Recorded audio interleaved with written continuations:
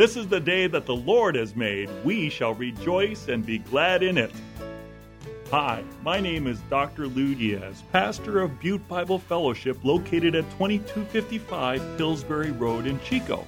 And I'm providing inspirational teaching for you from God's Word each week. Listen to my weekly radio program, Encouraging Words with Dr. Lou Diaz, at 10 a.m. on Saturday or 10 a.m. on Sunday. If you would like to hear my current message series, you may call Butte Bible Fellowship at 530-892-0521. Pray with joy because of your partnership in the gospel from the first day until now, being confident of this, that he who began a good work in you will carry it on to completion until the day of Christ Jesus. It is right for me to feel this way about all of you, since I have you in my heart. And whether I am in chain or defending and confirming the gospel, all of you share in God's grace with me. God can testify how I long for all of you with the affection of Christ Jesus. And this is my prayer, that your love may abound more and more in knowledge and depth of insight, so that you may be able to discern what is best and may be pure and blameless for the day of Christ, filled with the fruit of righteousness that comes through Jesus Christ to the glory and praise of God.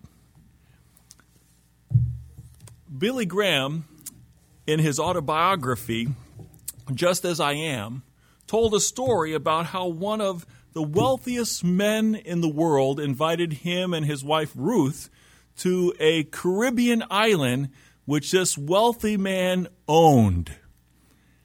And while they were sitting at dinner together, this wealthy man with tears expressed his sadness about how lonely and sad and unfulfilled he was. He said, "Here I have helicopters and a yacht and planes at my disposal. I could go anywhere in the world. I have all that anyone could ever ask for, and I'm inwardly unfulfilled and empty." And Billy and Ruth shared the gospel of Jesus Christ with this man. While they were leaving that island, there was a Baptist pastor who came over to them, and he was filled with joy. And he had 2 invalid sisters that he was taking care of, and his wife had died, and he was a widower. Billy turned to Ruth and said, "Who do you think is the most joyful of the 2? And they didn't have to answer because they knew the answer. It was that Baptist pastor who had the joy of the Lord. So joy has nothing to do with your possessions. Joy is not external, it's internal. Someone said that happiness is an emotion. It comes and it goes. But joy is an attitude. It comes and it grows. Joy is inward. Happiness comes from the word happenstance, and it's based on your circumstance. So if your circumstances are good, you're happy. If your circumstances are bad, you're sad. Joy is not like that. Joy is constant. Joy is deep within. It's a sense of the presence of God. It's a holy contentment knowing that God loves you and that you're in the palm of his hands. So when Paul wrote this book to the Christians in the city of Philippi in northern Greece, he was in a prison. This is one of the prison epistles. So while he's in prison, he's writing about being joyful. This letter mentions the word joy 17 times in just 4 brief chapters. So you know the theme of this book is joy. Now the question is, how can we get that joy? How can we experience joy in this new year. And don't we need it? Many of us are susceptible to burnout. We're not resting well. We're sensing that we're not responding well to things that go bad in our lives. We're feeling alone. We're feeling ragged. We're feeling overwhelmed. And there's benefits to being joyful. Did you know that joyfulness brings you into the present so you can enjoy fully the moment? Joyfulness broadens your mind and your perspective so you can see how God's working. Joy attracts others because people want to be with those who are joyful. And joy improves your health. Joy is good medicine to the bones. So we want this joy. And God has given us that prescription in His Word in Philippians. And so I don't know if we're going to have a slide presentation. If not, I'm just going to wing it. Philippians chapter 1. Title of the series, The Influence of Joy. Today's message is Pray with Joy. And as we go through the next 5 Sundays, we're going to cover these topics through the 4 chapters of Philippians. I pray with joy, I share good news with joy, I follow Jesus with joy, I press on with joy, and I receive blessings with joy. Now notice, this is Communion Sunday. I want you to make a mark of that. What difference did God's Word make in your life in this 1 month? Because of you reading and studying and praying over Philippians, the book, how did God change your life for good and give you joy? Today's message, joyful praying. Pray with joy. 3 points. You are forgiven and destined for glory. You are loving and sharing in grace. You are discerning and living for God. Let's look at that from the passage. First of all, would everyone say, I am forgiven and destined for joy? Hold on. We're going to get there. Here we go. Let's say, I am forgiven and destined for glory. Okay. Thank you. One more time. I am forgiven and destined for glory.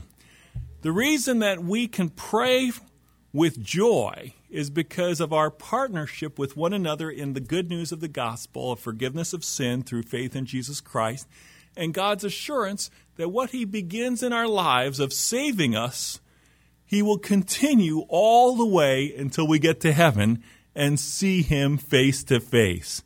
What God begins, God will complete.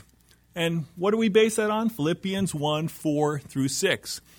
Paul writes, in all my prayers for all of you, I always pray with joy, because of your partnership in the gospel from the first day until now, being confident of this, that He who began a good work in you will carry it on to completion until the day of Christ Jesus. Now imagine Paul. He's in a prison. Is it comfortable? Is it convenient? No. But he is praying always with joy. Why? Because even though he's in a prison, he's not confined in spiritual power and in love, praying for people he cares about. Now, maybe you have physical ailments. Maybe you are experiencing such that you don't have as much social contacts as you used to have. Does that confine you and prevent you from doing ministry? No. You have the ministry of prayer. Why are you still alive? Because you have the ministry of prayer. You have the privilege of joining Jesus Himself in praying for other people. It says in the Bible, in Romans 8, Jesus is at the right hand of the Father making intercession for all the saints. So when you pray for other people, you're actually joining with Jesus in the most important ministry, intercessory prayer, praying for others. And you know what? When you pray for others, you can pray with joy, and your joy increases. Let me explain how that works. Paul, it tells us in Acts chapter 16, went to Philippi, this Roman colony, with Timothy. When he was there, he went to where the people usually gather to pray, by the river. The only people that were there were a few women, which shows they didn't even have enough of a quorum. You have to have 10 men to start a synagogue. They didn't have enough men to start a synagogue, so a few women gathered at the place of prayer by the river. One of them was Lydia, who was very wealthy. She was a businesswoman dealing in purple clothing, and that was very pricey. So she was doing well for herself. But no matter how wealthy she was, she did not have inner peace. Paul and Timothy explained the gospel to Lydia, and she trusted in Christ. That was the beginning of the church at Philippi. And she said, I insist that you come to my house, that you meet at my house, that this church begin in my house. And obviously she had a spacious home. Next, there was a slave girl, and she was possessed by a demon. And this slave girl would tell fortunes, and these businessmen would get the money from her fortune telling. And this demon-possessed woman followed Paul and Timothy constantly, saying, these men are from God, and they're trying to tell you the way to God. Now, you would think Paul and Timothy would like that advertisement, but not from that source. So Paul gets fed up with that. He's very annoyed. He turns around and he exorcises the demon from this slave girl. And she trusts in Christ. And the businessmen are mad because that was their source of income. So they take Paul and Silas at this time, to the magistrates of the city, and the magistrates have them beaten and thrown into prison.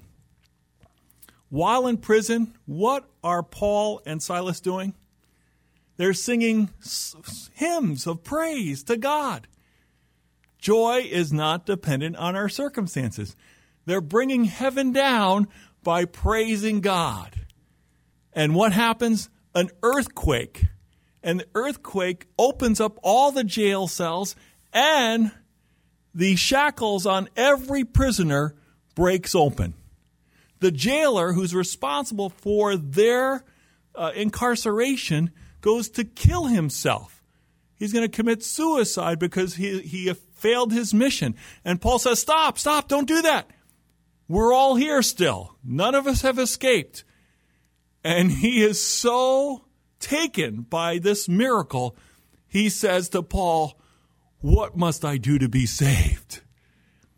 And he and his whole household trust in Jesus Christ as their Lord and Savior. This is the beginning of the church at Philippi. It was diverse. You had a wealthy woman. You had a slave girl. You had a blue-collar military man in the Philippian jailer. And each of these people and all the others God added to the church at Philippi were precious to Paul. Every time he thought of them, he smiled. Every time he prayed for them, he had joy in his heart. Do you know what I'm talking about? I think you do. I went as a missionary to Romania, and the week before, these teenagers had received Christ from a mission team that had gone there. And my week was to disciple them in Christ, to teach them about the Bible and the Christian life. So I spent the week loving on them, swimming with them, playing soccer with them. I gave them a soccer ball at the end of the week, and they were crying because they said, we'll never see you again. There was a bond between me and these teenagers in Romania. And when I came back to the United States, can I tell you something? I was carrying them in my heart. You know what I'm talking about? When you carry somebody in your heart, you love them so much, you have a bond with them, you wish you could be with them always and weren't separated by the miles. And when I would pray for them, I prayed for them with joy. I love them. I want the best for them. I bet this morning that you're praying for your kids and your grandkids, and for some of you, your great-grandkids, because you're carrying them in your heart, aren't you? They're precious to you. You love them. You want the best for them. And that's the spirit of what we're talking about. The quickest route to joy is to intercede for people you love. Yes, sometimes you hear of a person who's sick in your family, and you're burdened. How can that bring joy? It brings joy because you love them. It brings joy because you believe God is working. And it brings joy because you know God is going to work out His will. You're trusting God. And there's no safer, better place than to trust God, to be in the center of His will. And so we are to pray with joy. He gives thanks for them, and he prays with joy always at every remembrance of them. They are bonded to him. He is bonded to them. They're partners in the gospel. They're forgiven, and they're telling others how to be forgiven of their sins through faith in Jesus Christ. And he's also praying with thanksgiving and joy because he knows that he who began a good work in them is faithful to complete it. That God will complete what he has done. So let's say that again. I am forgiven and destined for glory. I pray with joy because of our partnership in the gospel and God's assurance of full sanctification that God will complete what he began. Secondly, let's read this. I am loving and sharing in grace. I pray with joy because I love you with the affection of Christ, seeing that we all share in God's grace. And that's based on Philippians 1, 7, and 8. Paul writes, it's right for me to feel this way about all of you, since I have you in my heart. And whether I'm in chains or defending and confirming the gospel, all of you share in God's grace with me. God can testify how I long for all of you with the affection of Christ Jesus. Can I just say something right now? I started at this church in August. And I was saying to Ruth Morch, the administrative assistant, how I feel so much a part of you. I feel like we're family. I feel that we have connected supernaturally, and the dovetailing of God bringing me here just at the time when God was calling Pastor Bruce to be with his grandkids, this is of God. And I want you to know I have a special place in my heart for each and every one of you. I love you with the affection of Jesus Christ. It's a beautiful thing. And because of that, I have a joy. You see, joy is found in relationships. God never meant any of us to be Lone Rangers. Even Lone Ranger had Tonto. God meant for us to live in relationship with each other. And as we connect with each other and pray for each other and support one another, God's joy is experienced in our lives. So Paul is the perfect example showing about his deep feelings of love and commitment to the believers in Philippi. Again, I am loving and sharing in grace. I pray with joy because I love you with the affection of Christ, seeing that we all share in God's grace. So whether you're rich like Lydia, or poor like the slave girl, or somewhere in the middle like the Philippian jailer, guess what? The ground is level at the foot of the cross. At the foot of the cross, we all bow down and worship Jesus. There's no ranking. There's not, oh, this guy's a pastor or a missionary and I'm just a lowly lay person or I'm retired. None of that. We're children of God by the grace of God. And we are together sharing that grace and so thankful for one another. Last point, can you read this with me? I am discerning and living for God. I pray with joy because I want you to discern and prioritize what is best, growing in Christ-likeness to the glory of God and at Christ's return. So here's where I'm going to ask you to do something extra special. I'm going to ask you to pray for your family and to pray for this church 3 requests. I'm going to ask you to pray your heart out for 3 things for the people you love. And they all start with an A. So we're all going to be part of the AAA club.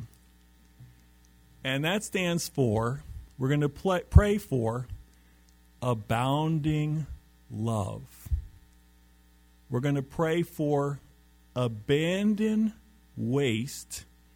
And we're going to pray for abundant harvest. Now, I'm going to go through that. But when you think to pray for your kids and your grandkids and your great-grandkids, when you think to pray for Butte Bible Fellowship, I want us this year to pray for 3 things, the 3 A's. The first one, abounding love. And this is my prayer, that your love may abound more and more in knowledge and depth of insight. When it comes right down to it, what is life all about? It's about love. When a loved one dies, even though we know we're going to see them again in heaven, why do we grieve? We grieve because we have been loved, and we have loved. We grieve because we have been loved, and we have loved. That's what life is about. It's about love.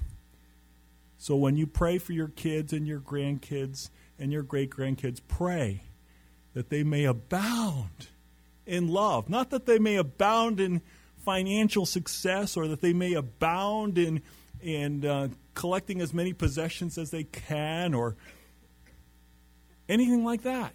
Pray that they may abound in love. And notice that they may abound in love with knowledge and depth of insight. I'm going to give you a phrase, and I want you to watch this phrase. Pray for your kids that they may have discerning love and loving discernment. You see, some of us have been very badly hurt. And the reason we've been hurt is because we entrusted ourselves to untrustworthy people. We gave our heart away to someone who stomped on it. God wants you to love, and to love even your enemies. But that doesn't mean He wants you to continually subject yourself to being hurt by those who are hurtful. Does that make sense? You need to have discerning love. Even Jesus said, don't cast your pearls to swine.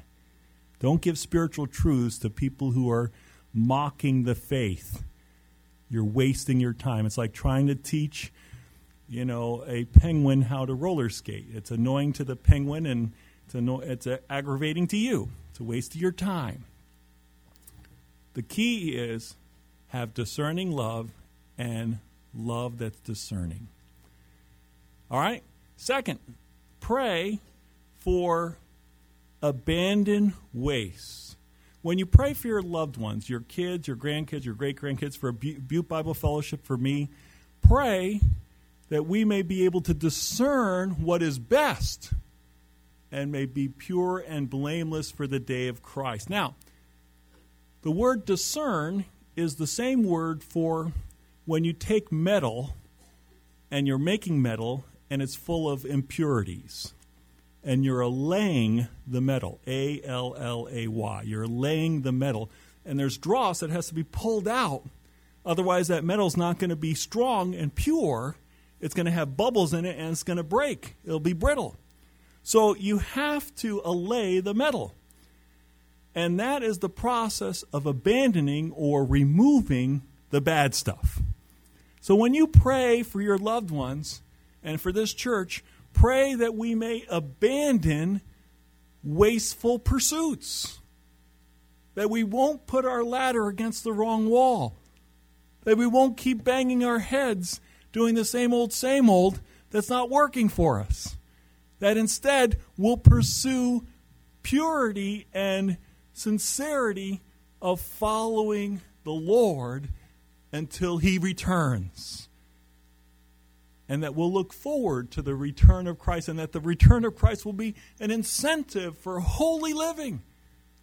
My friends, we are living in a day where prophecies are being fulfilled and we don't even know about it. We are closer to the return of Christ now than ever before. And we need to be ready. And the way to be ready is don't waste your life. Abandon waste. Get rid of things, anything that cools your love for Jesus. The acronym JOY, J-O-Y, can stand for Jesus, others, you. But I want to give you a twist on that. It could be spelled like this: J, 0, Y. Let nothing come between Jesus and you. Let 0 come between Jesus and you. If there's an idol in your life that is taking you away from Jesus, abandon that waste and head to Jesus. I think I asked this question once, but does anyone know what prodigal means when we say the prodigal son? The word prodigal means waste, wasteful. The wasteful son. He had it all, but he threw it away. And eventually he came to his senses and he came back to his father's arms. God wants you, prodigal, who have been living your life wastefully, to come back to him so you could experience his bountiful blessings and true joy and fulfillment. He wants to restore the joy of your salvation. So stop drinking from founts that cannot give you satisfaction for your thirst. Jeremiah 2:13, my people have committed 2 sins against me. They have forsaken me, the fount of living water, and they have built cisterns that cannot hold water. Can you imagine such folly? Instead of turning to the Lord to satisfy our thirst, because he's the fount of living water, we make buckets with holes in them. And we think we're going to satisfy our thirst trying to drink through that. Every time we lift up the bucket with water, it's gone. And we're still thirsty. What should we do? Return to the Lord. Return to the fount of living water. Only he can satisfy your deepest thirst. And finally, pray this for the church and for your loved ones. Pray for abundant harvest, that we would be filled with the fruit of righteousness that comes through Jesus Christ to the glory and praise of God. Do you need encouragement? I want to share my spiritual gift of encouragement with you. If you would like to hear my current message series, you may call Butte Bible Fellowship at 530-892-0521. Call Butte Bible Fellowship at 530-892-0521 to find out how you can connect with our weekly worship services and faith-building messages from God's Word.